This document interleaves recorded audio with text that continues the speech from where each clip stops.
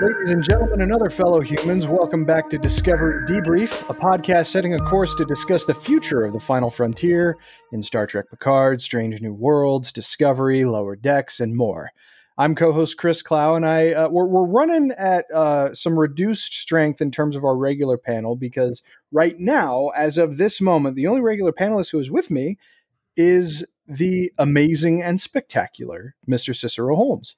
Good afternoon. Sorry about that. I believe it is afternoon in the Sol system. We're good. Yeah, might as well. Yeah. So unfortunately, Ty can't join us tonight, and Rachel will probably be joining us later.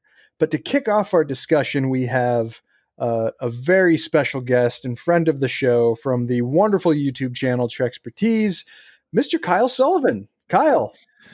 Hola, ¿cómo estás, señores? Nitlatoa, I say things and I exist. I am air breather number 5042. Oh, hey, you are much more than an air breather, my friend, because that oxygen that you breathe provides nourishment for your brain, which is a wonderful, wonderful addition to the mosaic that is the universe. So thank you for bringing your brain to join us today.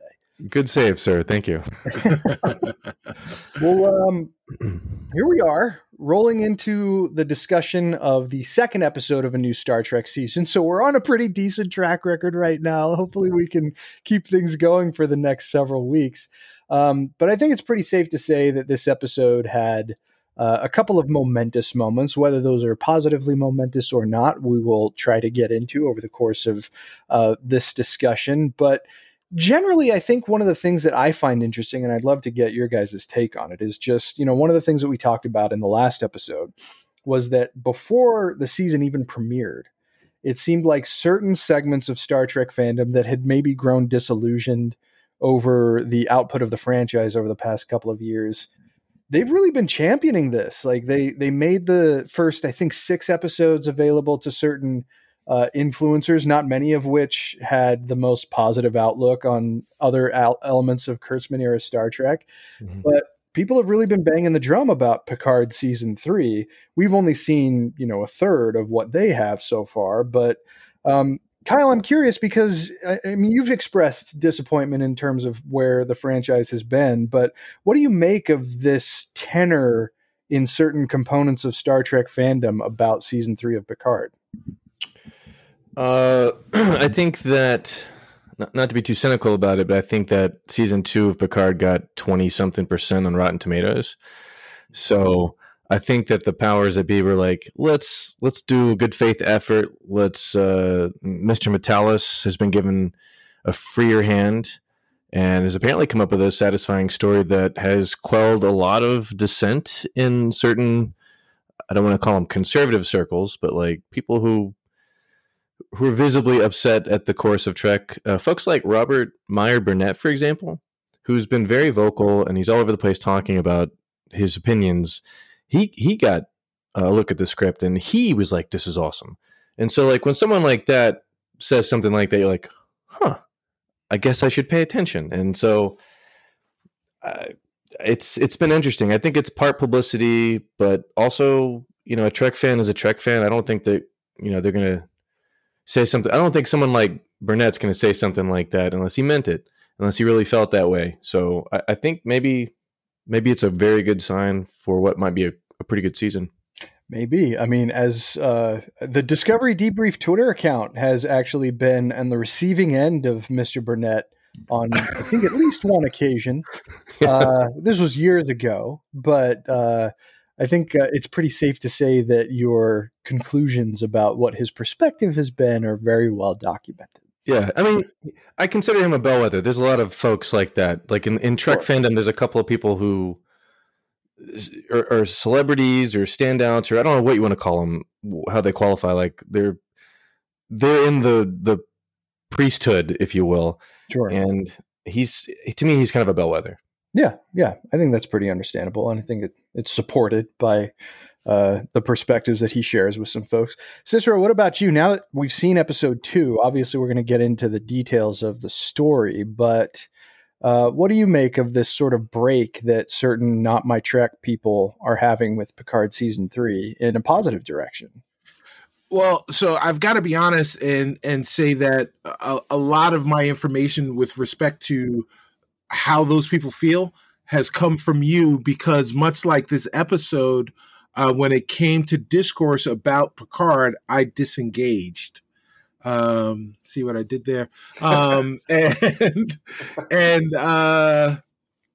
So I'm elated, right? That those people that, whether they're Not My Trek people or not, they love this franchise, right? They love Star Trek, and much like if you guys are listening, you guys have siblings.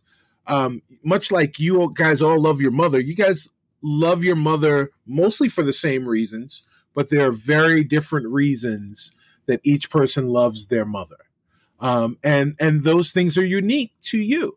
So,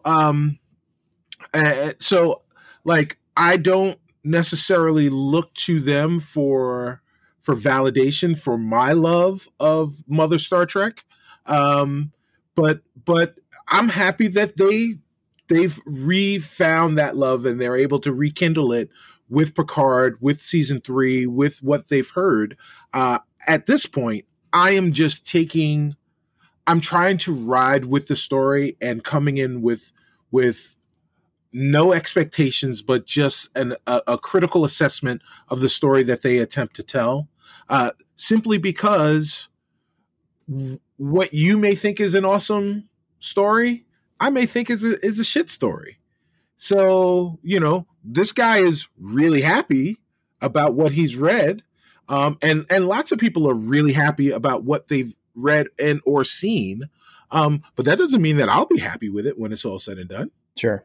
Right. Yeah. It doesn't mean that everyone on this panel will be happy with it when it's all said and done. But I hope that we all wind up mostly in the same place, loving Mother Star Trek. I think I could summarize your statement in saying, quoting Surak, the great Surak of Vulcan, and saying, nobody hates Star Trek more than a Star Trek fan. Right. Right. It is a wild little fandom, and I like it. I do like, though, that the Love Fest is starting to come back a little bit because, when I guess right around the time that the Star Wars sequel trilogy was really kicking up, and of course, right. When The Last Jedi was released in 2017, it was a very divisive movie. I think all of us are on record for liking it quite a bit.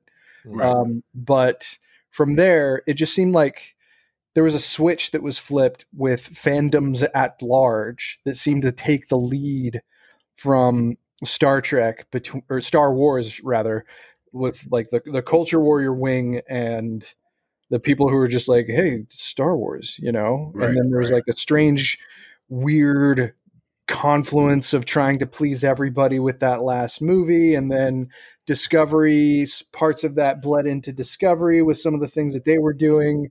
And it didn't seem like people started to actually get excited about the franchise at large, in the case of Star Trek, until Strange New Worlds. At least that's my perspective. Well, I think people were excited at the prospect of Picard. Sure. And were very excited at the beginning of Picard. Mm-hmm. But I think Strange New Worlds was the first thing en masse where it ended and the feelings were as positive at the end, probably even more positive at the end than they were at the beginning of it. Mm-hmm. Yeah, I would agree with that just in terms of perception.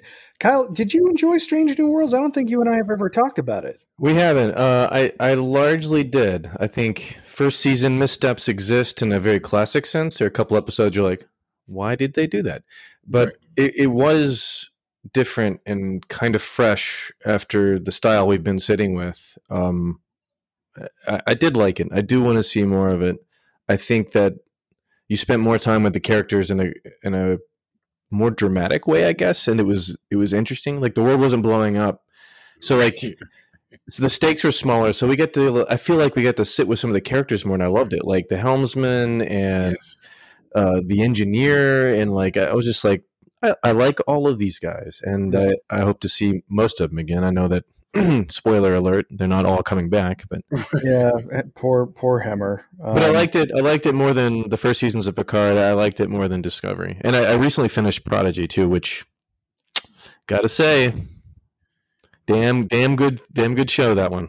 Yeah, well, this is normally the point where we do our check-ins, and part of my check-in is going to be that we have resumed our watch because we put Prodigy on pause, but we just got past the episode with the Borg where they encounter a dormant cube. Okay, right. Man, I wasn't sure how. Like, I remember when Prodigy started, I was thinking, how are they going to do the Borg? Are they going to, because it's like Gamma Delta Quadrant. It seems likely that they could run into an errant cube at some point. And I was like, is this going to fit? And any concerns I had were totally just laid to rest. I'm shocked the show is doing as well as it is on story. Have you guys seen the meme floating around where it's the Trojan horse at the door of Troy? And on the outside of the horse, it's like Star Trek Prodigy. And on the inside of the horse, it's like Voyager sequel. That's awesome. No, hey, and I mean, there's so they just laid down in this episode that I watched that Chakotay's mission on the Protostar was to go back to the Delta Quadrant, and how Janeway was just like totally flabbergasted that it was something that he even wanted to do. But that's a cool thread to follow up on, but the continuity is there if you want it, which I do, but it's certainly, I don't think it's going to be a crutch for people who decide to watch it for the first time. It's not a tribble on a desk of the captain in the first season of Discovery. Right. I think Prodigy's balancing that really, really well. You're going to see a couple familiar faces apart from the Voyager crew too, if you haven't seen them already. On a couple, unfortunately, but that doesn't tamp down my anticipation for seeing them. So that's going to be cool. And I mean, Cicero, you finished Prodigy recently, right? I have not finished. Yeah, all of Prodigy, but Ty did. Right. And Ty's evangelism of it is what galvanized me to get back into it, and I'm really happy that he did. So I actually may be like an episode or two ahead of you. Okay. Yeah. Well, we should reconvene then when we're both done. It might be definitely a good thing to talk about. Well, and Kyle, you mentioned that the TNG movies are finally going to be coming out on Ultra HD Blu-ray, which delicious. Oh, I mean the transfers of those first 6 movies, I was very pleasantly surprised by. They look fantastic. Have you guys seen the new director's edition of the motion picture? Yes. That's the most exciting Trek thing that's happened to me in a year, because I love that movie, and it's just gorgeous. Has that been your preferred version of that movie since it came out in 2001? Okay, hands down. Yeah. And the change is just subtle, but it's a damn good treat for anyone who's been suffering under the throes of this franchise as long as I have. I was like, hell yeah. And I got to see it in the theater all by myself too. It was just like center seat alone. It was like, oh, awesome. Wow. Personal screening. See, I was on a business trip in Southern California when they did the Fathom event, playing it in theaters. I still took the time to go. There were a few people peppered in the theater, but not very many. But I was very happy for that diversion. It was it's a beautiful movie to absorb in the theater. Actually, Cicero and I watched it in the theater together, the theatrical version, a few years ago. Yes. But still fun. Yes. And I think that's a movie that a lot of people have just started to appreciate more in time, you know. Yeah. Like maybe when you're a kid and you're watching episodes of TNG or DS9 or TOS for that matter, maybe it doesn't click at least it didn't with me, just because it was very slow. But then as I got older and appreciated what real science fiction is, then motion picture is just so we're also getting a 4K Ultra HD Blu-ray release of Strange New World Season 1 this coming May. Oh, cool. Which is I think it's the first time that any Star Trek series has been released in that format. So that's interesting. I'm probably gonna go for that one too, because I like that show. In fact, we need to talk about the finale still. That's an IOU. Sorry about that.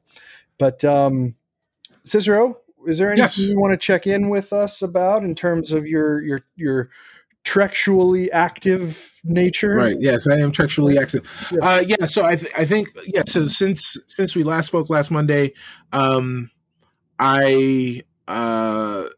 only watched a couple of episodes of Prodigy, a couple more episodes of Prodigy, and it's wonderful.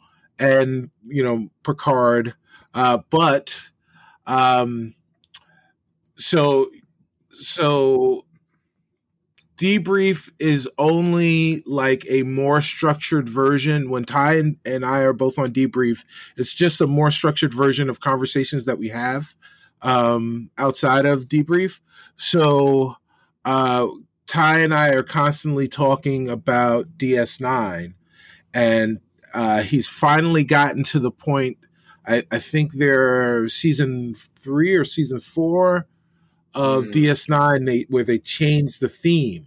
And he hates it now because it's not as solitary. Mm-hmm. It's more orchestral as the old one. The old one felt like ethereal, I guess, and noble. Right. Yeah. And so he's it's new. He's not liking it. But it'll grow on him because it's what solo trumpet that is not punctuated by percussion as much. Exactly. Right. Exactly. Yeah. Right. In the early ones. Right. But his overall enthusiasm and appreciation for that series reminded me that it's about time that I go back and rewatch DS9. And if you're an unstable imbalanced nerd like me, you probably have a go to sleep show. And I was watching Reaper, the show from either late aughts, early 2010s, about this kid whose soul was sold to the devil, and and Ray Wise was the devil, and he had to recover escaped souls and bring them back. It was this stupid comedy. It was really dumb. But it only went 2 seasons. It was a great show. I really loved it. I was watching that. That was my go to sleep show. And now that's over. So DS9 is going to be my new go to sleep show. So I'm super excited. Thanks a lot, Ty. I hate you. Yeah, I think he was, because he had just said Worf had just arrived. So I think he just watched Way of the Warrior. Yes. So that's a good time. I guess I kind of like the more percussion-y theme a little bit, just because it seems appropriate for the action that is to come, that is full of substance as opposed to vapid, disengaged action. So I envy him for being able to watch that again watch it for the first time. Oh my God. Yeah. The older I get as a Trek fan, the more I'm like, maybe I'm a DS9 fan, and then the rest of Star Trek I like. And I love a lot of it. Like I love TNG. You got me started. I've got favorites all over the place, but DS9 is like a fine wine, man. And like I'm in the middle of the Litverse right now. I'm reading through the continuity of the books, the Litverse. Yeah. I want to do an essay on that. And like you start right after the end of DS9 with the DS9 crew and the new characters that come in, and you're just like, it's like comfort food, man. DS9 is beautiful. Yeah, it really is. And I think that the What We Left Behind documentary did a really good job of showing how timely it ended up being retroactively. Like it was ahead of its time, way these conversations that we were like but by like 2 decades. Yeah, I mean, these conversations that were going to become ubiquitous in our culture after September 11th were things that DS9 was dealing with from the 2nd or 3rd season through the end of its run, and that was 1999 that show ended. I know, man. Yeah, in a certain way, I think DS9 was kind of one of the peaks of the franchise, and I think a lot of people are coming around to it. Like I've always heard that there was kind of like a not hate, but like it's the black sheep or whatever. Right. Well, it's the one without the ship. Yeah, that argument never worked on me. Right. Because the minute you start watching, like, this is awesome. Thank you. Yeah. Exactly. But you know what? I think, man, I sit back as we continue the Star Trek Love Fest. I think that second half of Star Trek TV, like TNG was great, DS9 was incredible, but Voyager, after it got through the first two seasons, like after it got settled with like, we're not going to always try and tease the fact that we're almost home, right? Yeah. And we finally get rid of this weird relationship between Tess and this other dude, like Tess and Neelix, yeah. Once we kind of got rid of that kind of stuff, Voyager got really good. Yeah, that was after after the captain and Commander Chakotay decided that Ensign Kim was never going to get a promotion. At that point, Voyager got real good. Right. I'm kind of hoping we can see Vice Admiral Kim at the end of the card, just because. And right. He got promoted from an ensign to a vice admiral. It would be posthumously. I mean, he did enough work. Right. When they lost and when they how many times does the guy need to die before he gets promoted? He didn't even have his clarinet when they left DS9. Yeah. Oh, that's funny. He still did so much. Right. Yeah, exactly. Garrett Wong, you guys know his Twitter handle, right? Forever Ensign. No, I did not know that. It's not Twitter handle, it's a branding that he uses a lot. So nice. Anyway. That's awesome. Yeah. Well, and Chris, to peek behind the curtain, the hat that you're wearing today, I think Enterprise, NX-01, right? Again, a series that was maligned and kind of man, what a vestige of its time that show was, based on the shift that the show made, right? Like at a certain point as you're watching the show, I feel like you're in a classroom and you pause the show and you're like, all right guys, so right when this happened, there was this thing called 9/11. And this is how people reacted to that. Yeah. Now let's watch the rest of the show, right? And it's so incredible to watch that happen narratively in real time through this show. But there was so much in that show that was so important to the rest of what Star Trek was and what Star Trek is today. Yeah.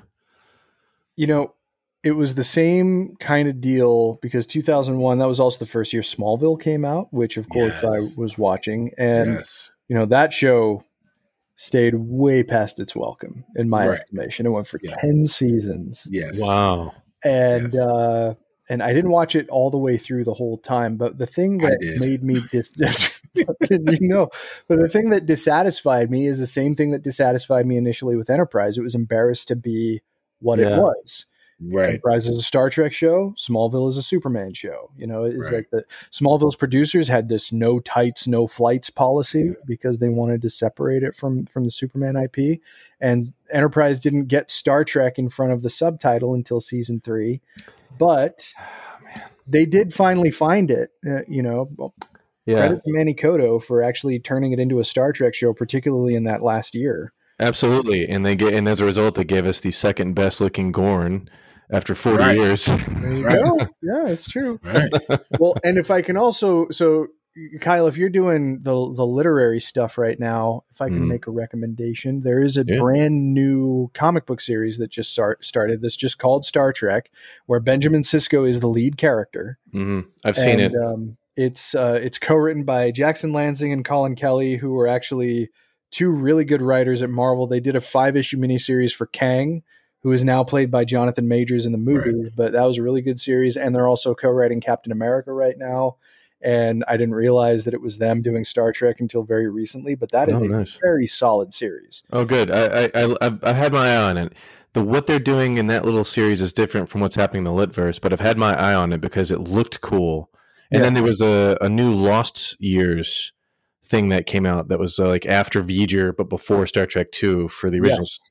So I've had my eye on both of those, and I'm not a guy. I don't really do comic books anymore. I'm like, I kind of want to buy those and read those. I need some Trek stories. It's worth reading the first issues at least, and see if that's enough to hook you. But that's the nice thing about the periodical format. But we've gone around the world. I'm sorry, I'm not being a very. I'm not clipping the vines here, but I like how these conversations go.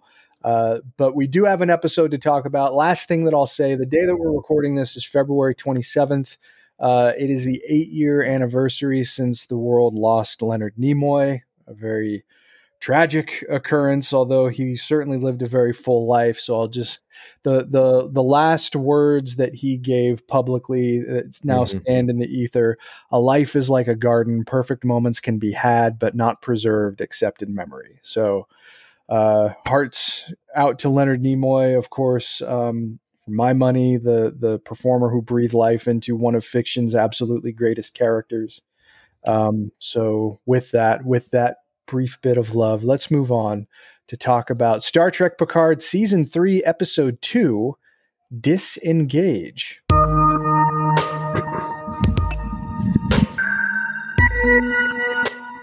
So, as usual, the episode summary comes from the fine editors at Wikipedia, who are perfect in condensing these episodes' events into digestible conversation chunks for our purposes. And of course, the original summaries are somewhat augmented by yours truly. So let's begin. Picard stops the large ship, the Shrike, from transporting Jack off the Ilios, but it then captures the Ilios itself with a tractor beam.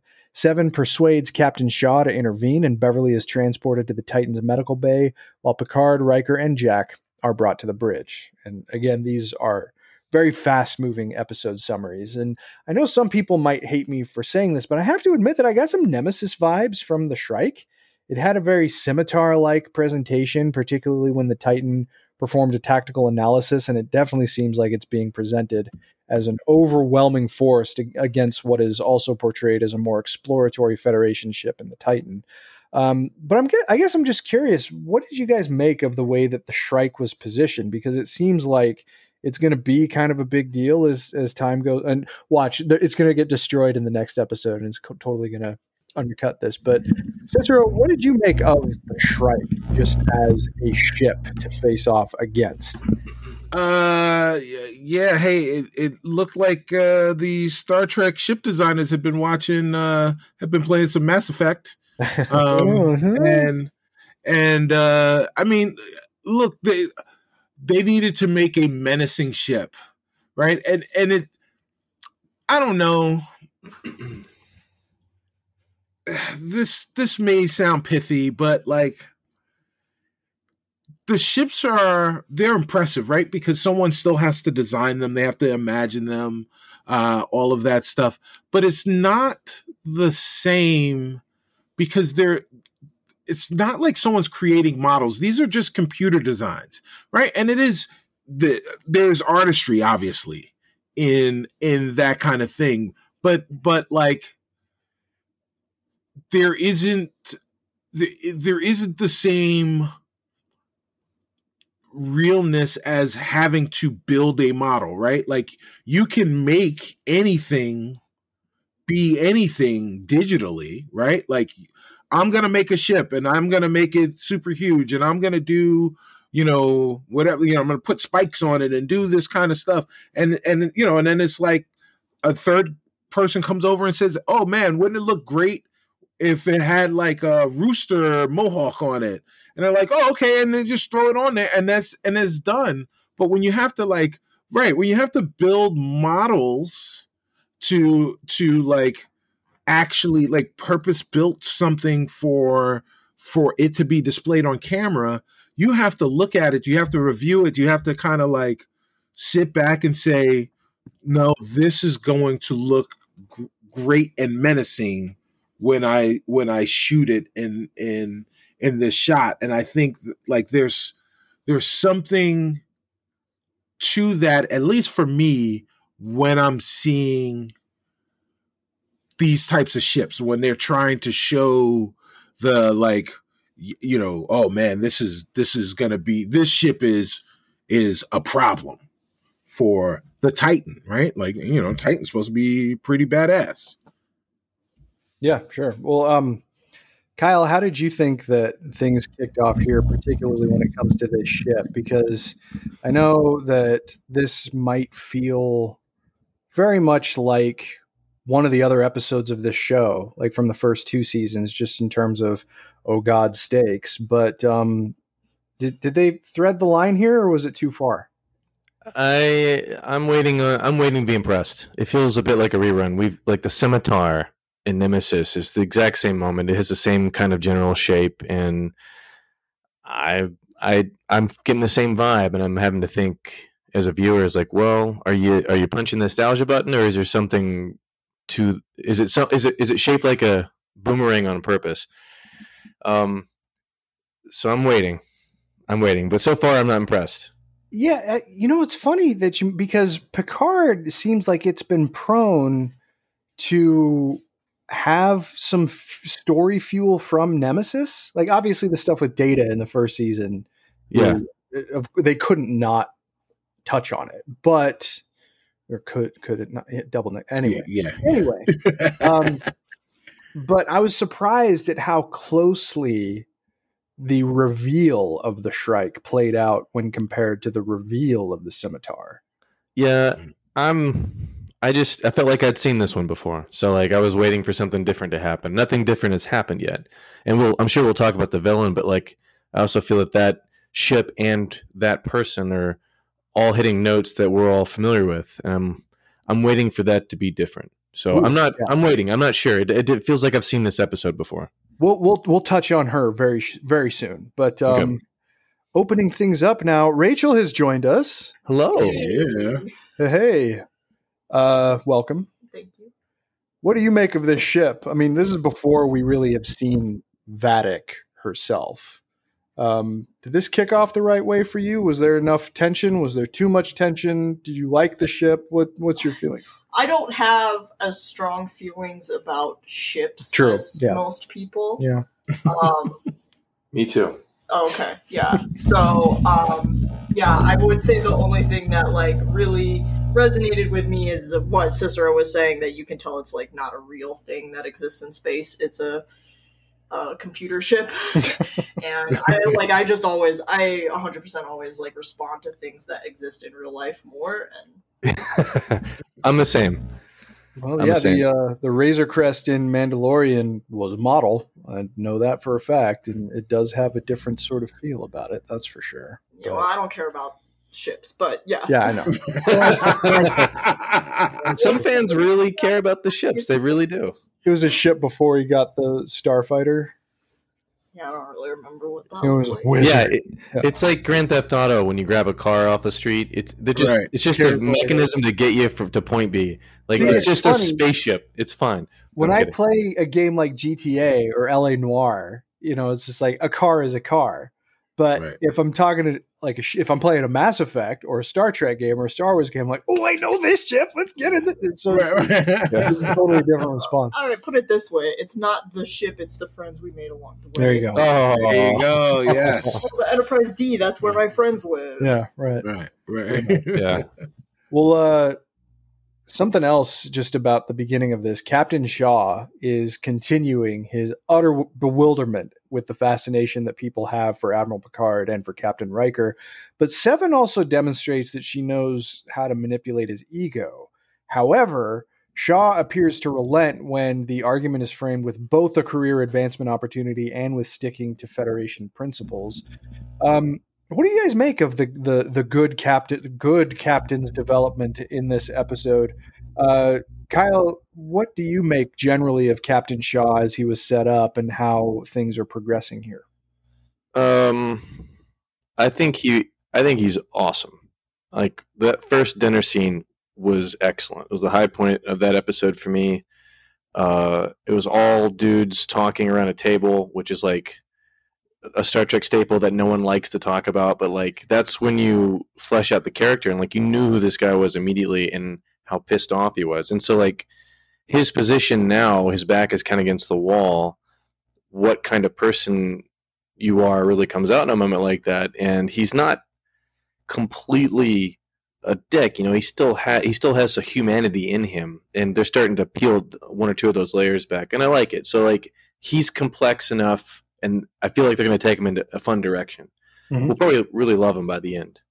It seems like they might be planting those seeds, if I were to guess. Do you see crossover with Jellicoe, or do you think they're no, I think Jellicoe was a dude who did his job to the T. I think Shaw, and you guys touched on it on the last one, I think Shaw, there's something in his backstory that connects to Locutus.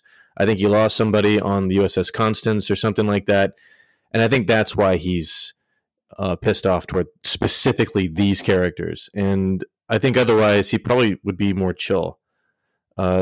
He might be more like Jellicoe, but I think he has personal issue with Picard and the Borg somehow. Sure. An idea you introduced into our conversation, by the way. So thank you very much for doing that. No, that's great. It's perfect. Cicero, what do you make of what we saw from Shaw, particularly at the beginning here of the second episode? I'm like Oliver Twist. May I have some more, please, sir? Like this dude, right? So just like Kyle, I mean, in retrospect, he was the best thing that happened in the first episode. And every moment he was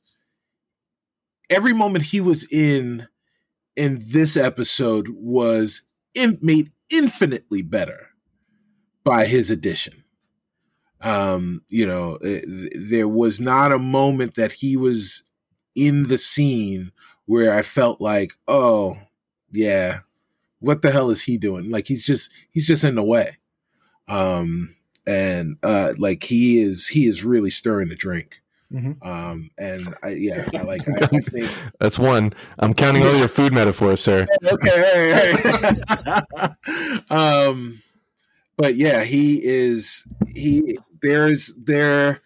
there seems to be that guy every season, and yeah, Shaw's that guy this season.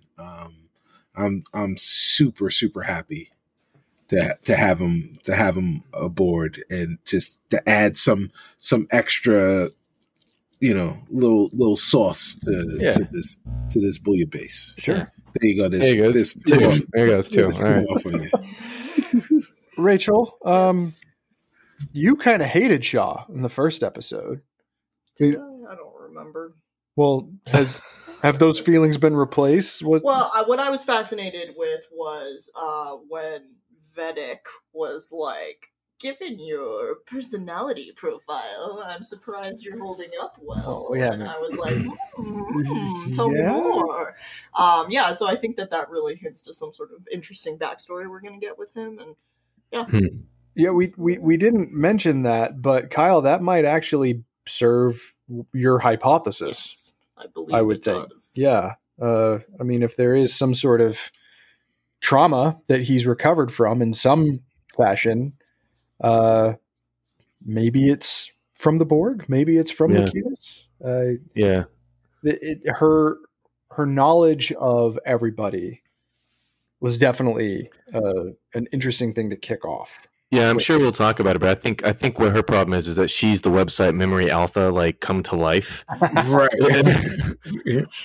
Very well could be. Yeah. Well, and I'm inclined to agree. I think I was revulsed quite a lot by Shaw in the first episode, but he let me see a little more of his humanity this time.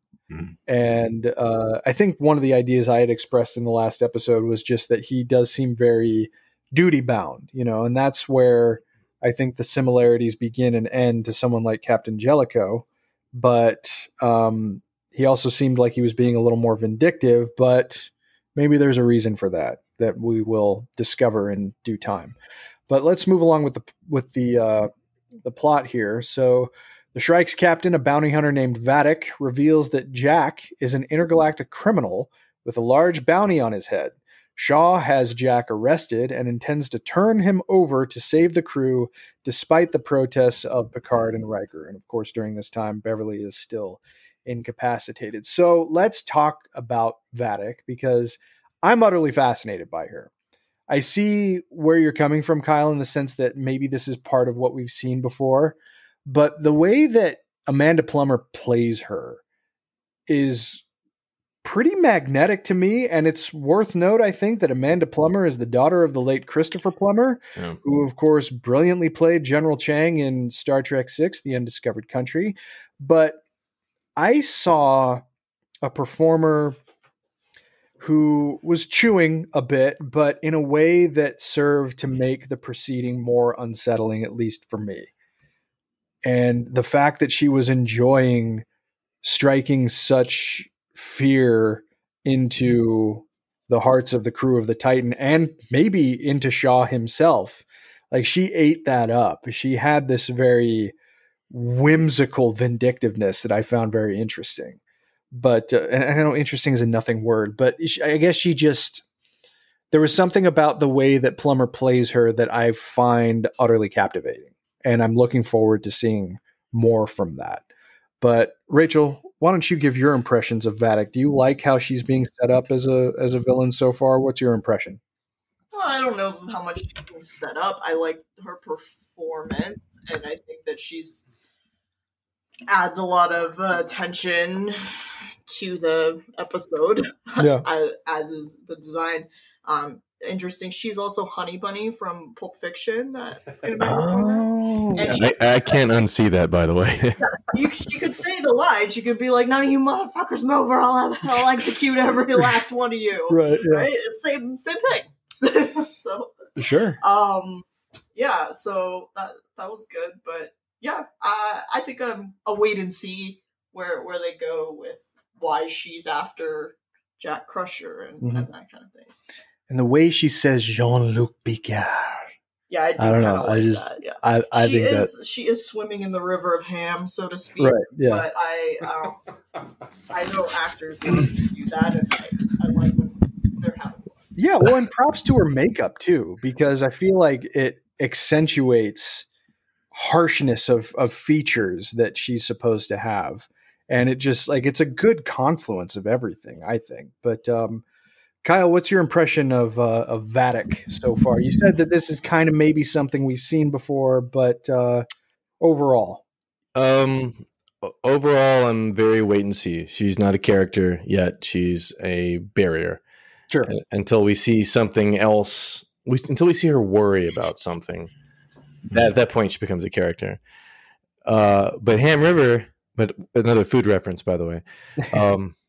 Not just swimming or riding in Ham, like she's riding a pig down Ham Waterfall through Ham River. It's like she took Ricardo Montalban and powderized him, and then just and just went to town. You know? So I know that she's enjoying that. Like, as a performer, that is some really crazy stuff. I'm not buying it yet as a viewer. I'm waiting to see what else is happening with her before I buy it. Because of it, just on the surface of this first encounter, I feel kind of like I do with the ship. Like, I've seen this moment before. Like the villain who knows everything about. I can just hear Khan through the view screen, and I'm waiting for something else to three-dimensionalize her. Mm-hmm. But props to the actress, because I can't do that. I've never ridden a pig before. Yeah, and I mean, just in terms of the way that she plays the moment of tension, I guess I just appreciate her vindictiveness in the way that it comes out, because you could tell she's having fun as a performer. I feel like it's more visible fun than Ruafo.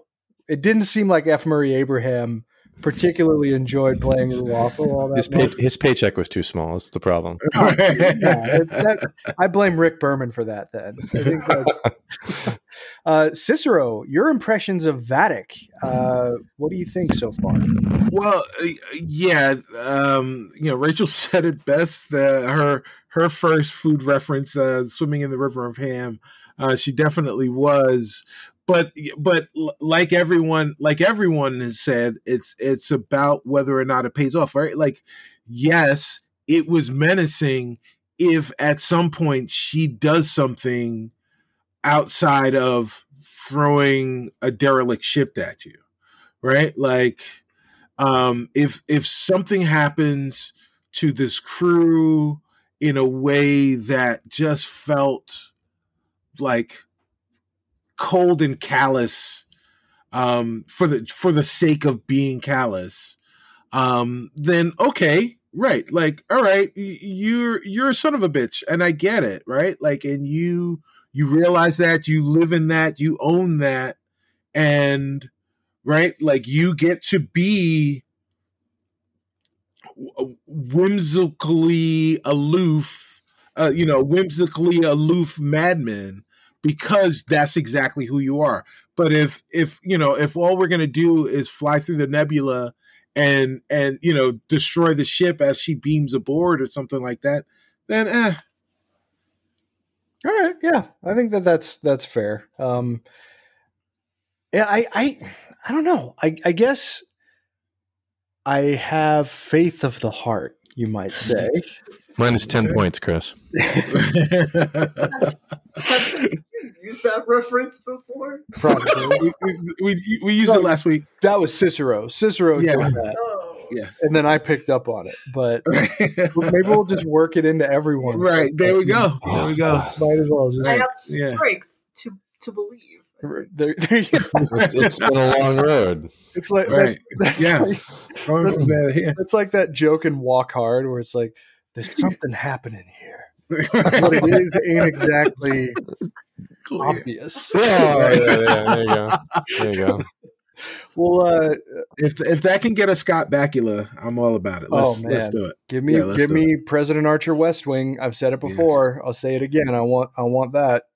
We haven't seen a show like that in Star Trek before. So let's move along a little bit though, because we did get some pretty interesting and revelatory information about the new Jack Crusher, or is it Jack Canby, or John Carson, or James Cole, or Jarlath Carvel, which seemed to be the good one, Captain Shaw, right? How are we feeling about Jack now that we have a little bit of a better idea? And absent what we know is confirmed about him in this episode, just in terms of him being with Beverly and being pegged by Vadic as this intersystem criminal.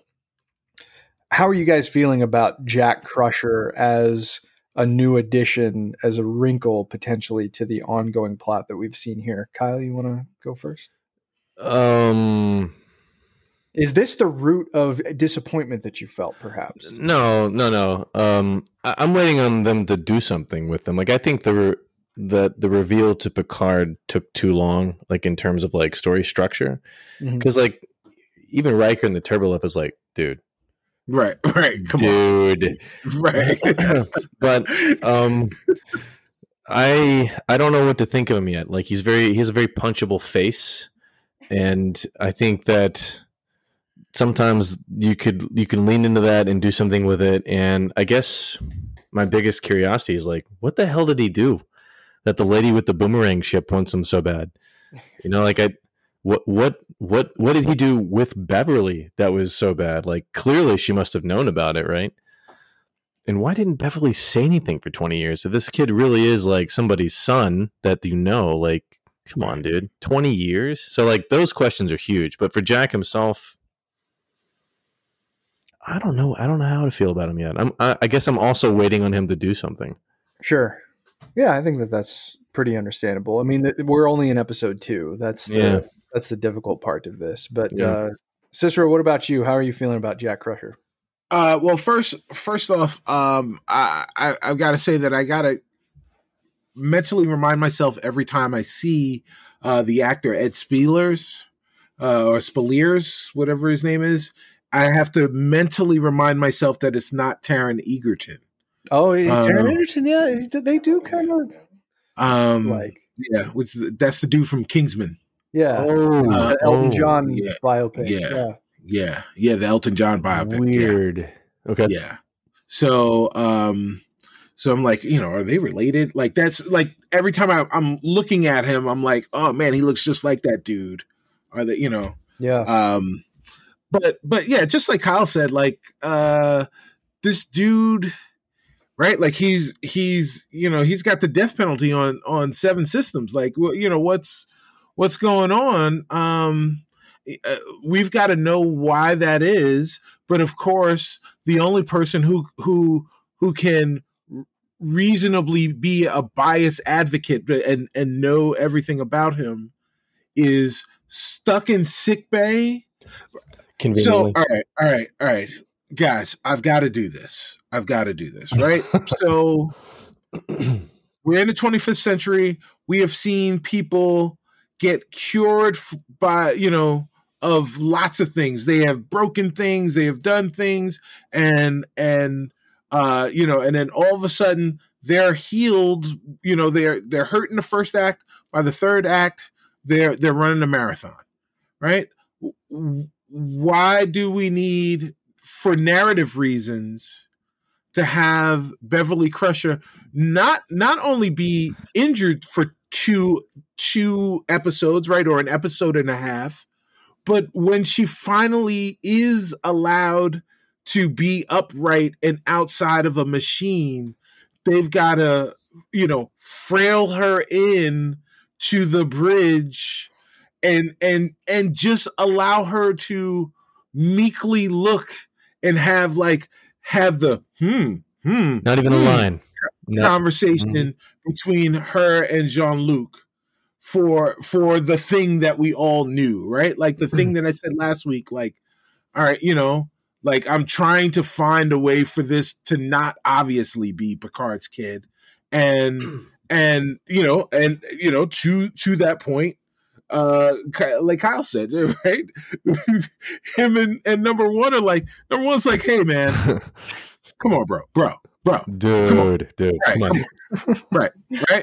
And so I don't understand why, like, how they get to cherry pick how well medical technology works for this show. Physician, heal thyself. That's what I said when she first got shot. Right. Bro, she wasn't done cooking yet. Like, that felt like the most inorganic. And to be honest, like this second episode, that was the part of the episode, really the structure of this story that felt most like season 2. Mm. Well, in that sense, maybe it's good that they're getting it out of the way then. Well, I think there was another moment that felt like season 2 for me too, Kyle. But yes, I am glad that they got it out of the way. Sure. Yeah. Well, that they slowly but quickly ripped that Band-Aid off. Cicero confirmed for me off mic that Ed Spielers was in fact a guest star on Downton Abbey. So if you're going to hire someone from Downton Abbey, there's always the risk that you're going to have a punchable face. That explains the accent. Yeah. There you go. Yeah. Rachel, Jack Crusher. Yeah, I mean, I was relieved that they kind of went straight to he is Picard's son, or because we were all thinking it, and I was just dreading that they were going to drag it out for like 5 episodes of like, I don't know, is it not? And like, it's like just, either go there or don't go there. Like, don't treat me like I'm stupid. I'm a little bit worried that this is paralleling the Wrath of Khan a little too tightly, with the villain who knows everything and seems to have some sort of vendetta, and the son that appears out of nowhere with the old and now he's in peril. So I'm just like, I mean, I like the Wrath of Khan, don't get me wrong, but I'm like, don't just remake it. Like, I liked it the first time. Fine. Exactly. Well, I mean, maybe, just maybe, this is a sign of a more evolved way of thinking, where you have both Carol Marcus and Beverly Crusher who come to the conclusion that they want. No, I can't even. Like, Star Trek captains are so broken as people that you have to hide the existence of their children from them. Right. Well, which is fairly unethical, I feel like. You don't send a text. To be fair, because I have to defend my guy, Jim Kirk knew about his son. Yeah. and his mother. He just abandoned them. Yeah, And see, that's on Jim. Carol said, "Stay away." Yeah. Carol said, "Stay away. I don't want him to be like you." Stay away. That's what she said. That felt like an amicable decision that two adults made.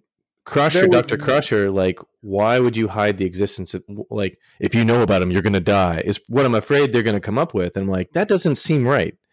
You know? There was one scene in The Wrath of Khan where they talk about it in the Genesis room, right? Inside the planetoid. And yeah, I did what you wanted. I stayed away. That's all Shatner needed to say. And it was out the door. So hopefully there will be something at least as good. But I guess I just find it kind of canonically interesting that two guys who on the surface could not be more different in Jean-Luc Picard and James T. Kirk end up having far more similarities the older that each one got. And of course, Picard was the beneficiary of some of Kirk's career advice that he didn't end up taking. But still, I do find it kind of fascinating that maybe that's part of the source of Shaw's disdain for Picard, because as I said on the last episode, Shaw must think that Kirk is the second coming of Satan if he thinks that Picard's a rule breaker. So I guess I just find that an interesting thing to observe between those signposts of the Trek franchise overall. But let's move along a little bit with the plot. So Jack escapes from custody and attempts to transport himself over to the Shrike in an effort to save his mother, but Riker helps Beverly to the bridge, and when Picard sees her, he realizes that Jack is his son from a brief relationship he had with Beverly decades earlier. So we already talked about this a little bit. I did like that it was not that it wasn't at least played as a surprise, since you did have Riker go, "Come on, dude." Right. I like that the episode at least acknowledged what everybody knew pretty much the first time they laid eyes on this new Jack Crusher. So it didn't infantilize the audience too much by at least going that far with it. Picard certainly seemed to be surprised, or he just didn't give voice to the likelihood because he didn't want to will it into existence. That's my guess. Of course, you know, a whole scene played out between looks when it comes to Crusher and Picard. You know, the whole conversation that was seemed to have had just by glancing at each other. It was, I guess I bought it a little bit just because there's such a shared history, but there is a lot that needs to be explained in terms of her forced exile from conceivably her best friends for 15 years. So we'll see. Yeah, there's still a chance that it's not Picard's son. Yeah, I'm not holding out hope, but this whole Rachel Garrett theory we could talk on. Yes, yeah. I think I could probably rope it in to this, and it still not be Picard's son. But I don't know. It seems pretty open and shut as far as that last moment on the bridge between Crusher and Picard. Like, it's like, yeah, you owe me child support. Damn it! Turn the shields on. What does child support look like in the 25th century after money? That's what I'm curious. A small moon. A small moon. Yeah. There you go. Land. Yeah. Yeah, land. It's the one thing they're not making any more of. So knowing that Picard will not hand over his son, Shaw orders the Titan into a nearby nebula as a delighted Vadic gives chase. So a couple of things that came to my mind first of all, the Wrath of Khan comparisons return, because it looks like we might be going into sort of a Balance of Terror Wrath of Khan situation with an obscuring nebula and potential submarine-like combat between the two ships. Which I like, but I just have George Costanza's father in my always with the nebulas, always. But we also did get to see a little bit more. So this was the point in the story too, where Vadic does have her memory alpha brain come into the fold a bit. She does seem to know everything about everyone. But she also seems delighted at the prospect of giving chase.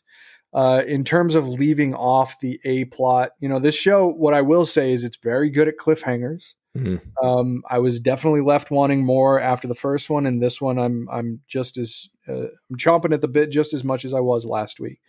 But in terms of leaving the A plot, what did you guys think of just, a setup for more to come?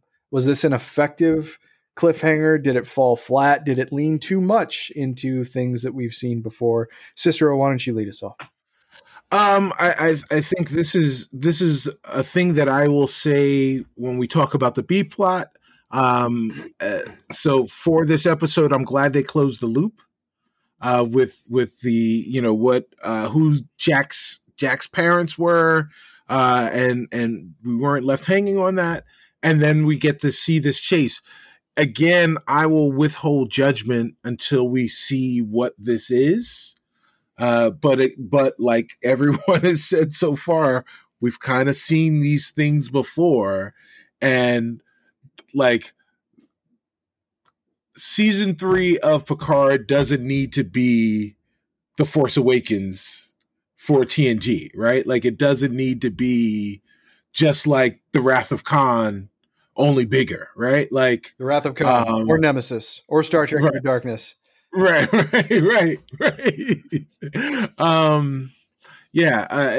It doesn't need to be that. What it does need to do is give me a chance to see one last adventure with this crew that I love so much and allow us to say goodbye, right? Like this may be the last time we see Patrick Stewart act in anything, right? So give us the chance to see him, to see this crew together doing a thing one last time, and let it be okay. So that's what I'm hoping for. Mm-hmm. Sure. Rachel, the cliffhanger. Oh, now that I think of it, it also kind of resembles the DMZ. Right. The DMZ? The demilitarized zone that the Maquis. The Badlands. Badlands, yeah. Lands that are bad. Yeah, what did you think of just like, Vadic giving chase? I thought it was effective as a cliffhanger. Yeah. Yeah. Left me wanting more. Yeah. Yeah. What do you think she's going to do? Chase him, probably. Fire some. You sure you're not in the writer's room? Right. Some weapons. She had a lot of weapons on board. She had all of them. Yeah, I don't know. It's like something that could be resolved in the first 5 minutes, or it could be like an entire episode of them getting chased. So staying one step ahead. Yeah, we'll see. Yeah. How about you, Kyle? How did the cliffhanger land with you for the A plot here? I thought the cliffhanger at the end of the first episode was a little bit better, but for this one, it reminds me of Waffle House.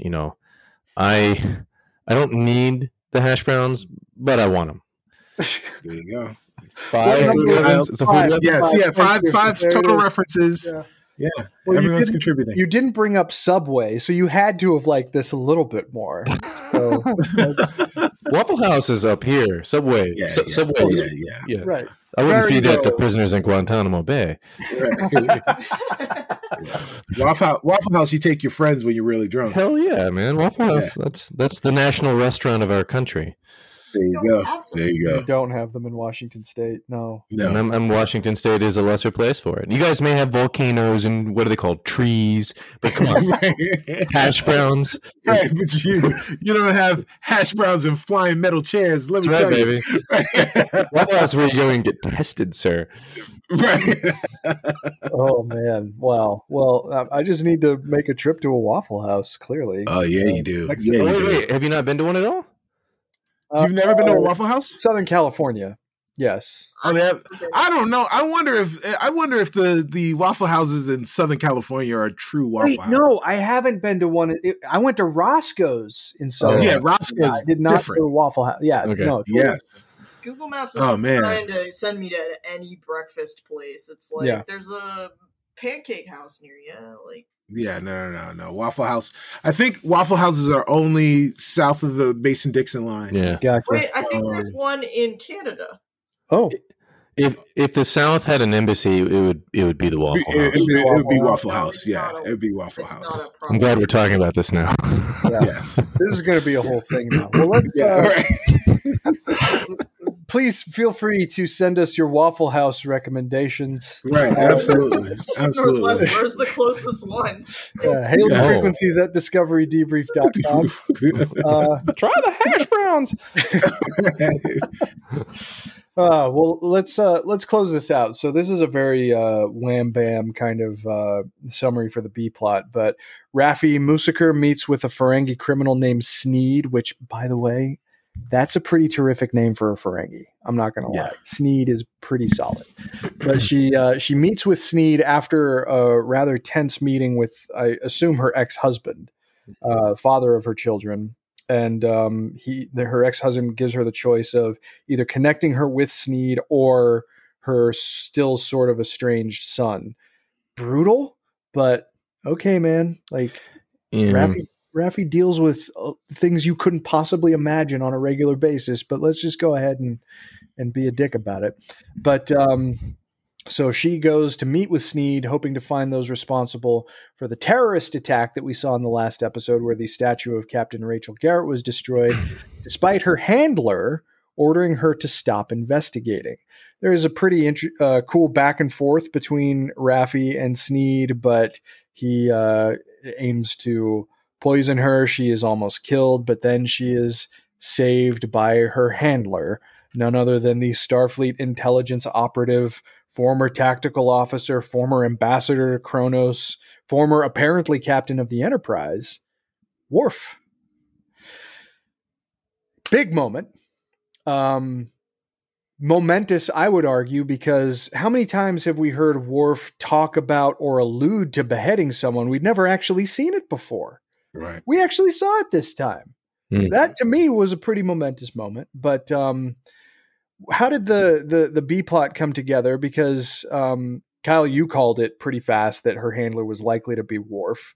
I thought it might lean in that direction, but I wasn't totally sure. I'm glad that it turned out that way, personally. And it's just great to see Worf again. Should have seen him. Yeah, he looks great. We should have seen a lot more in the past 20 years, but CBS gonna CBS. But what did you make of the B plot here, Kyle, and the return of Worf?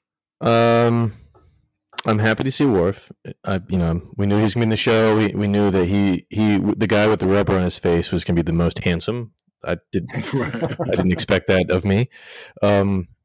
I very unpopularly, I'm not a Raffi fan, so I feel like this part of her story, especially with the ex-husband or ex-boyfriend or whatever, is a little bit roughed in, I think, a little bit forced. I was very pleased to see a Ferengi again, just to see like the makeup capabilities they have now. Like, and in DS9, usually when you're heading into a Ferengi episode, it's like it's comedy time. We're gonna have comedy, and like you cringe a little bit, but then you enjoy it. But this Ferengi was like totally cutthroat capitalist, and it was really slightly different than how they're normally presented. I kind of dug it. But I don't know, man. Worf. Those guys, those Ferengi don't live long, apparently. No, they don't. They were always losing their head. It's a lot like going into a Waffle House. Right. But I thought my logic brain says, how did Worf get there so fast? Was he in orbit or something? But I'm happy to see him. I want to know what he's been doing. And I hear rumors that he has become a pacifist. And so, like, I'm really curious to see what he's been doing. We were robbed not getting a Captain Worf series, period. We were. Yeah. I think that much is very plain. We could have got 7 seasons of just him banging on consoles, and I'd have been like, feed it to me, sir. Yeah, totally. Just as a brief aside, I did see a recent interview with Terry Matalas because Worf said he was a pacifist in one of the trailers, so Matalas commented on that. This was before the season premiere, and he said, yeah, he said that and he had a mek'leth strapped to his back. How much of a pacifist do you really think he is?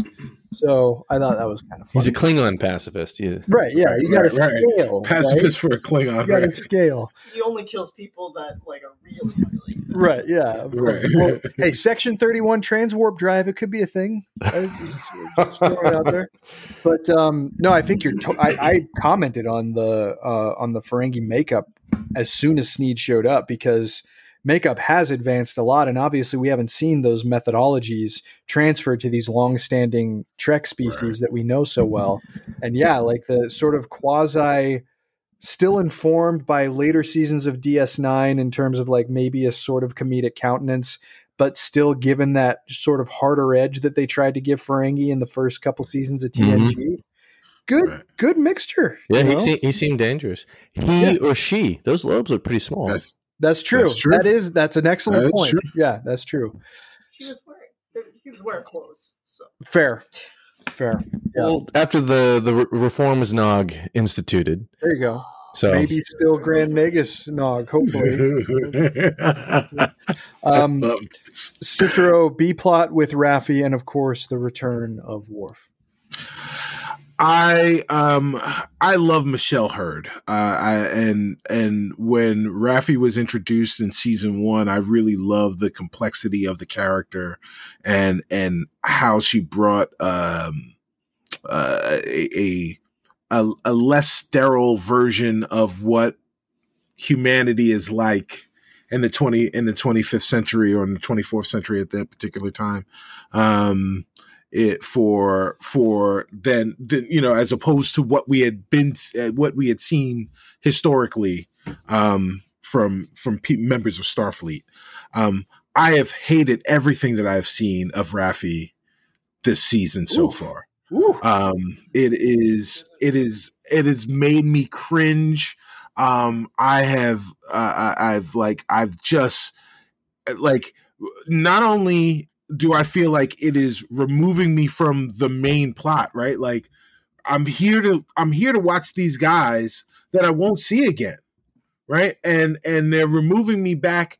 They're moving me away from that for this actor. I love her. Right. I love this actor. I really, really enjoy this character, but it's just like, I don't know what's going on. I don't like it. I don't buy it. And everything that she had done leading up to, I love the Ferengi. I love the Sneed part, right? Like, I agree with everything that everyone is saying about Sneed. And, you know, when I looked, I was like, oh, is that a Ferengi? Holy crap, that's a Ferengi. Like, wow, he looks really cool, right? And he looks like an old school Ferengi, but he looks like a new school Ferengi, right? Like, he seems like an old school Ferengi, but he looks like a new school Ferengi. That like the skin-like quality of the silicon, right? That like when light hits it, it looks like skin as opposed to yes, exactly.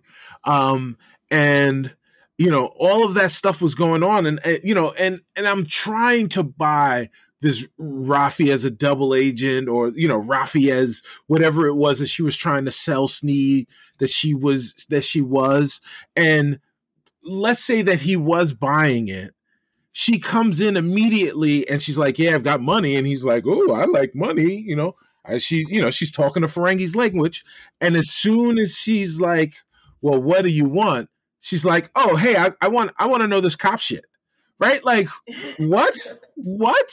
Really? Like, you just went from, hey, I'm shady underground person to investigating this crime. Yeah. I'm here to buy a bag of cocaine. You've heard of it?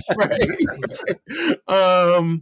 And then he's like, all right, well, if you're cool, you'll smoke this crack that, you know, is probably, and I'm like, all right, you know, so now we've watched tons of movies where that's what they do, right? They're like, we got to know if you're cool, so go ahead and take the drug.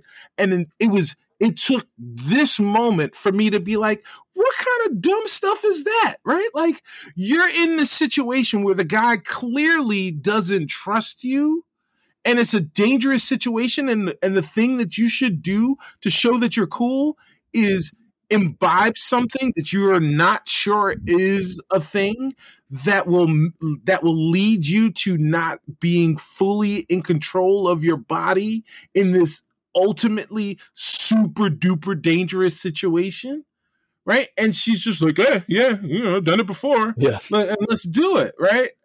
And I'm like, ugh. And then Worf comes out and he does all the stuff. And I'm like, holy crap, it's Worf. That's awesome. And he looks incredible, right? And he carries her away. And I'm like, all right, well, at least they close this loop, right? Like, at least this part is done.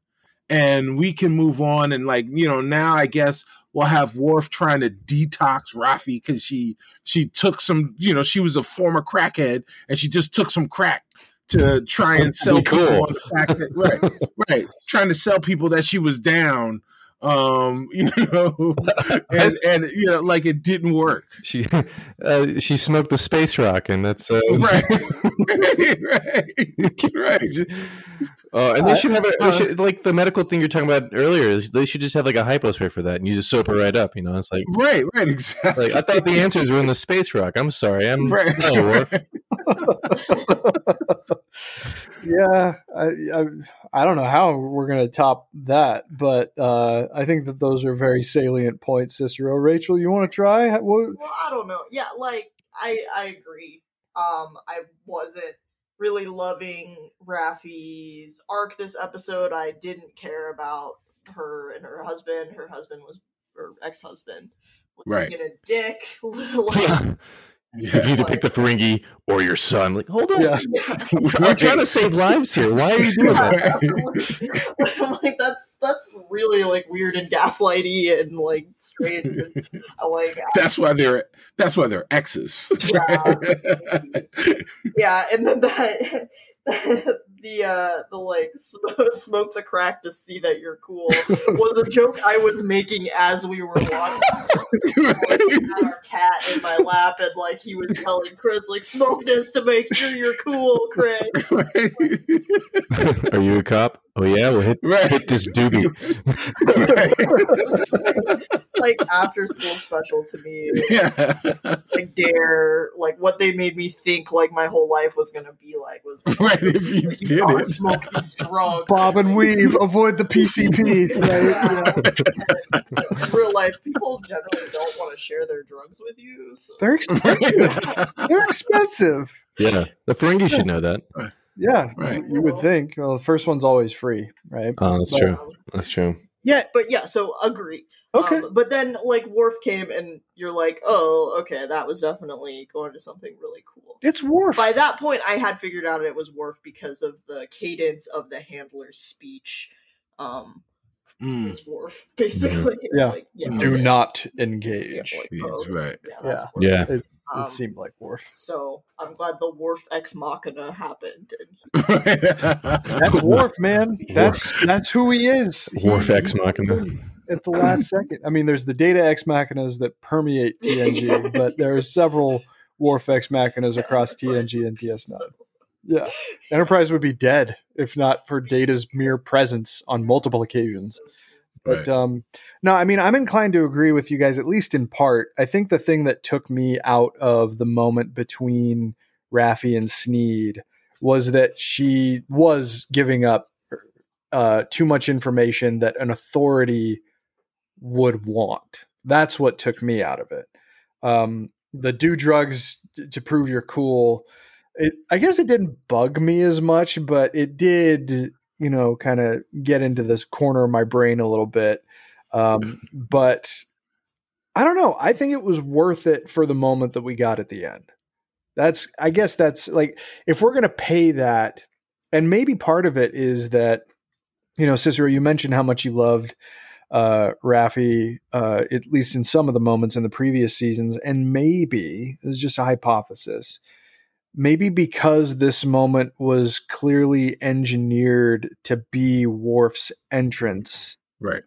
It sacrificed too much agency that she has displayed in the past in order to open the door for Worf. Yeah, I agree with that. And I think that this episode did that twice, right? Where for the culmination, for the payoff of Worf in the B plot, and the payoff for Patrick Stewart getting to say the line "because he's my son" with Jack in the A plot, right? Because we could have resolved that part back when Riker was talking to Picard right after they got out of the turbo lift, sure. Right? Yeah. And he's like, "Hey man, come on, man, don't make me say it. Yeah. Come on, man. Come on, dude." Right? And then we cut away. We could have just had that conversation and just let that be what it was and moved on with the plot. But we had to save it so that we could have that moment where Shaw asks him why we've got to not do the thing. And Picard could say, "because he's my son." And then Shaw gets his moment too, to like, "All right, I'm on board because he's your son." Mm-hmm. I think it would have played better the other way with Riker and the turbo lift. If they had that conversation and Picard discussed it then, I think, because I don't need a big reveal on that. The audience already knew. Right. From that first episode. Yeah, Riker was our voice. He knew, and he was our proxy in talking. Right. Yeah, he played Darth Vader. Right. I feel something I haven't felt since. Right? Yeah. Enough. Well, I mean, you guys were talking about earlier Jack being, wanted in a bunch of different systems, and it just made me think of, he doesn't like you. I don't like you either. Watch yourself. I have the death sentence on 12 systems. I'll be perfect. You'll be dead. Yeah. And then Worf comes in with the mechleth and All right. Well, great go around. I think this warrants just some final thoughts from each of us on the episode. Overall, I thought that the episode was decent, but I liked the first one more. Mm-hmm. There were enough things that happened in the second episode that took me out of it a little bit, but I think that's a price worth paying for the kind of return for Worf that we got, just because I think any Star Trek fan would agree that, man, he needs more service. We need more Worf, as long as Michael Dorn is willing to do stuff. And I know he's been willing to do stuff since Nemesis came out. That entire time, that's a character that has proven to be such a touchstone for Star Trek. Michael Dorn did for Klingons what Leonard Nimoy did for Vulcans, Right. Just on that basis alone, he's a franchise architect on the same level, and as far as I'm concerned. But it was just really great to see him again. But I mean, I also felt that way about seeing the Kingdom of the Crystal Skull. It's not a great movie, but I at least got to see a terrible archaeology. That is his thing again. Very, very, very gracious of you to say it's not a great movie. You sure you haven't been licking the space rock? I don't know. Right, try it. It's my own special recipe. But there is something to be said, I think, for an attraction quality to, like, well, I mean, yeah, we have to go through that, but to actually see the character again, this was way better than Kingdom of the Crystal Skull by like a mile. I hope so. It's not even a comparison. I only bring it up to say that I am tolerant of some missteps in the story for a moment that I'll remember. And I got that moment with Worf. Kyle, what are your final thoughts on this episode? Like the first one better. Felt this one was a little bit too season 2-ish, a little too Red Angel-ish.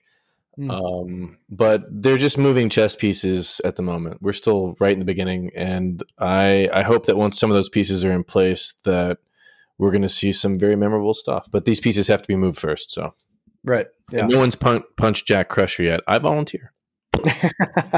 Oh no! What are you talking about? Well, Riker punched. That's right. Of course. Oh, yeah. Okay. Punch him in the face right away. Riker has been the high point for me for both these episodes because, there's just something warm and cuddly about that giant bear of a man. Yeah. He seems really comfortable in his own skin and in Riker's skin, and I'm loving him on screen. Yes, Riker's always a highlight for me. So I'm. You almost take him for granted. Right. You almost take him for granted because he is consistently just pleasant, right? Like he is, with his bebop.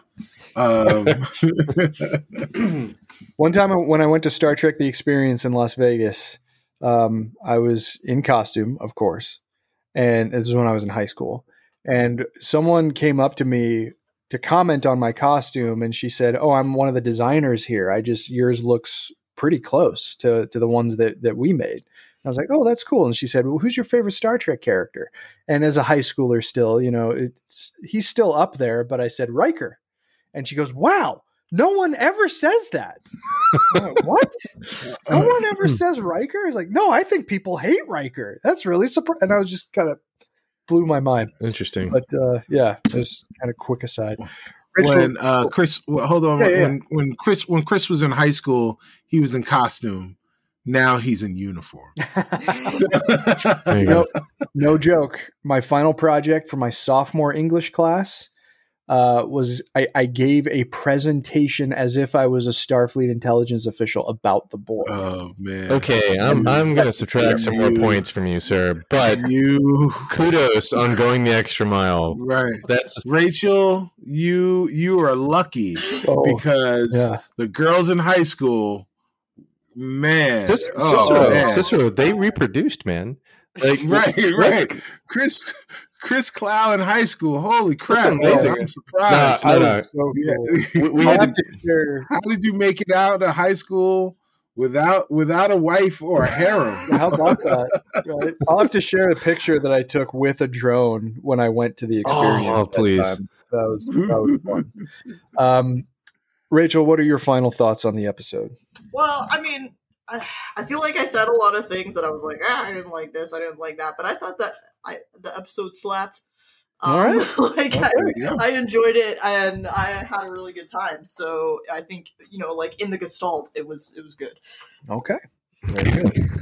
Cicero, what are your parting thoughts for Disengage? So, much like Rachel, I was engaged. Without the dis for this episode, I was, yelling at the TV, laughing at things. I definitely big pop for Worf. I think when I look back at this season and I look back specifically on episode 2, I'm going to remember Worf, the Worf reveal, and Shaw. Okay. And everything else is just filler, but those were the things that happened in this episode that really, really made me smile. So you say that now, but you're going to dream about Sneed tonight. Yeah, you're right. No, Sneed, don't give me the crap. right. Don't give me the crap in my eye. Oh man, absolutely wonderful. Well, that pretty much does it for most of the episode discussion, but we do have a regular feature of Discovery Debrief to get into.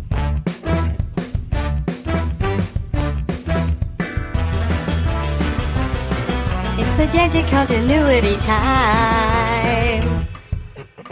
All right. Well, so pretty brief this time. There's only a few things that the fine editors over at Memory Alpha contributed to the episode page for Disengage, but here they are. Crusher and Jack are part of the Mariposa Medical Movement. This is an organization that was hinted at in Farewell when Guinan informs Picard that Cristobal Rios and Teresa Ramirez created it in the early 21st century. So that's kind of a nice little callback to this show's lineage. Nice to see that something like that has the longevity that it certainly seems to have. Kind of a fun little moment. I still kind of miss Captain Rios, to be honest. I actually quite enjoyed that character. But, onward and upward. The Shuttle Savick, guess who that's a nod to? The Shuttle Savick is a nod to the Vulcan Savick. According to the Star Trek Picard logs, which are typically shared on Instagram, I believe, Savick eventually rose to the rank of captain and commanded the first USS Titan in 2290. So that's a pretty big addition to the canon. I don't think that they've ever mentioned Savick as a commanding officer of a Federation ship before, but that's kind of cool to see.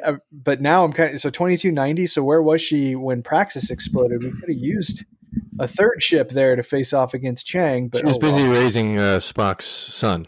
There you go. Right, Yep. right. Yep.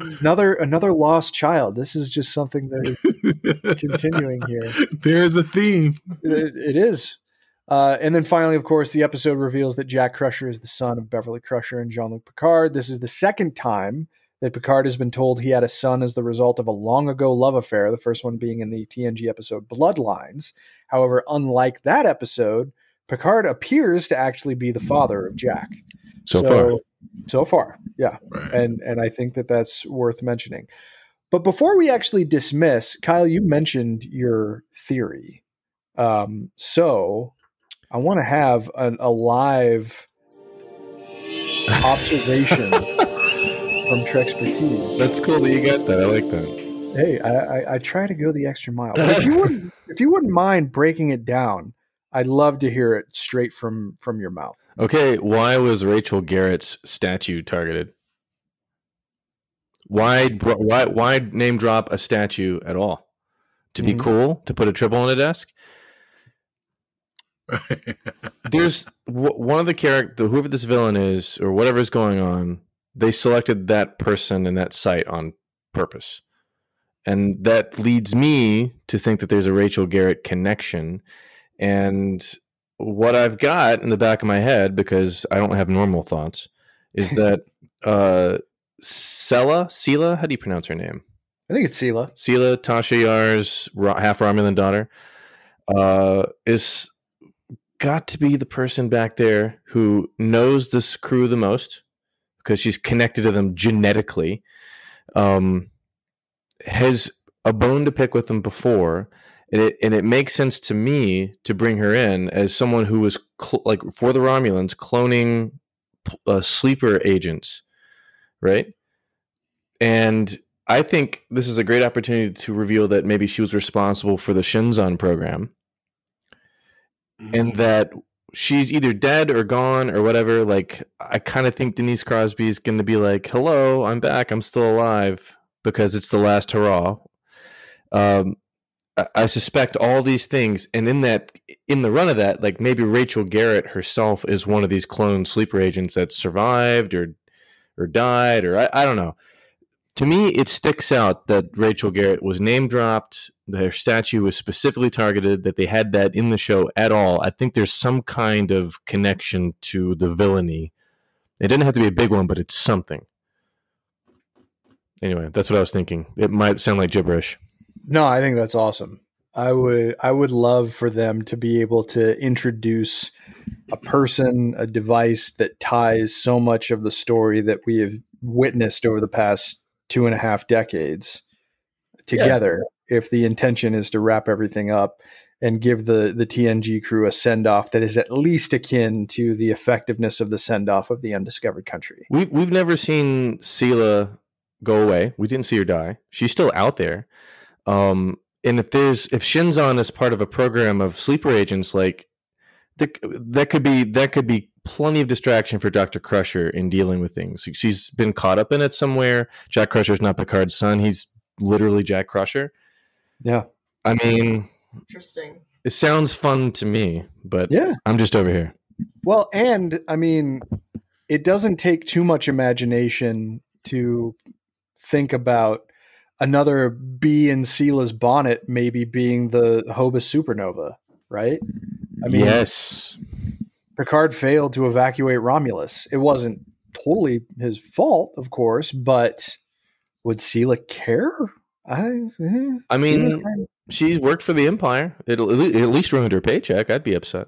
Yeah, she was kind of a Romulan nationalist. I think that Picard as a show is not looking at the post Borg or ex Borg thing, XBs enough, and the Romulan diaspora enough. Like the whole Romulan Empire is gone, and they're just refugees everywhere. Like, I think that's a whole premise for an entire show. Yeah, friends. Like, and for a series, for a whole series. Yeah. So, like, to me, like, if I were Terry Matalas and I'm pulling threads from all of TNG canon, like, to me, Sela is like, look at this beautiful pear. I'm just going to pluck it and start eating on it. And so I'm very suspicious that they're not going to pull something like that. Well, It's fascinating. I will say that I think that when it's all said and done, we'll look back at this moment and say Kyle ruined season 3 of Picard for everyone, because everything that he said is perfectly right. As I'm sitting back and thinking about the first Ready Room, Metalis was sitting there with Will Wheaton, and they were talking about the cameo at the end of, the cameo that's going to happen in the season, or the people that are coming, and people are going to be shocked, right? No one will believe in a billion years who it could possibly be that's going to come back, that, and we've got everybody. So, the fact that we're talking Tasha Yar, and the fact that we're talking, Rachel Garrett, if you're going to say these types of things, right? If you're going to be that smug about who those people are, here you go. You've been found out. Yeah, exactly. And Terry's got all of canon to pull from. My other theory is that it's the offspring of Salamander Janeway and Salamander Paris coming back for vengeance. You left us to die. They left them on the planet. They're sentient. They are super advanced ants. If nothing else, they should show up in Prodigy. Prodigy or Lower Decks. Or Lower Decks. Right. Let's be fair. Yeah, true enough. Well, Kyle, thank you so much for joining us for this episode at almost the literal last minute. Is there anything you want to tell our audience about what you're up to, where they can find things that you're going to be doing? Trexpertise.com. Hopefully one day I'll make a lot more videos than I'm making now. Hey, well, your one on the Prime Directive was very interesting. Thanks, yeah. So people should definitely check that out if they haven't yet. But I think I speak for all of us here when we say that there's always a chair for you. You're always welcome to stop in if you ever feel like you have the need to talk. Are you going to be doing the ongoing reviews, or are you not sure? Probably not. Okay. But I'll mostly be around if you guys want to talk. I'm going to be watching the show. So hey, all right. Well, we'll let you know. I know how to find you. Yeah. So much appreciated. Any final parting thoughts from the remainder of our panelists? Cicero, do you want to leave us with anything? Feel better, Ty. Yeah, true enough. Yeah. The closest Waffle House to us is a 19.5-hour drive to Fort Collins, Colorado. Oh, Fort Collins, Colorado. Oh, go there and go see Kyle Connor of Outer Spec Studios. He's a famous EV vehicle car reviewer. So go get some Waffle House. Buy him some hash browns. There you go. For Valentine's Day, Rachel got me a Giordano's pizza. No, it was a Lou Malnati's pizza. Sorry. Lou Malnati's pizza that was mailed from Chicago. Mailed? Well, you had a pizza mailed? Frozen. It was frozen and shipped. Well, I just think this empire is the greatest thing that's ever happened. You can mail pizzas? That's insane. You can mail pizzas. Oh yeah. Dry ice. It's frozen solid and dry ice. And a Portillo's chocolate cake. So we got a little taste of Chicago for Valentine's Day. It was one of the most thoughtful gifts I've ever received. So thank you very much. Oh, look at that. But the Waffle House needs to get in on that. That's all I'll say. You won't be disappointed. Hey, you can't get it doesn't freeze dried Waffle House. You got to go to Waffle House to have America. If you're listening, America, do not mail hash browns to anybody. It's not going to end well. Yes. America, the world, please, wherever you are, do not mail hash browns. Hashtag do not mail hash browns. If you take anything from this episode, right? Take that. You know who mails hash browns to people? Jack Crusher. He did it in 7 systems. Yeah. Right. Yep. Exactly. He's going to do it now. You wait. All right. Well, that is going to do it for episode number 86 of Discovery Debrief. We hope you enjoyed the show. And if you did, please like and follow us on our social media channels. If you'd be so kind, we'd also appreciate it if you wrote a review for the show wherever you found it. It only takes a minute. Let us know you wrote one, and we'll be happy to read your review on the air when it's posted. If you have any questions, you can follow the show on Twitter at DSC Debrief, and feel free to send us questions through there or by emailing us at hailingfrequencies@discoverydebrief.com. Please be sure to set your courses for this feed for future episodes, and be sure to join us next time as we unpack the latest adventure of the crew of the Enterprise D and E. As always, though, until we meet again, please go boldly, my friends.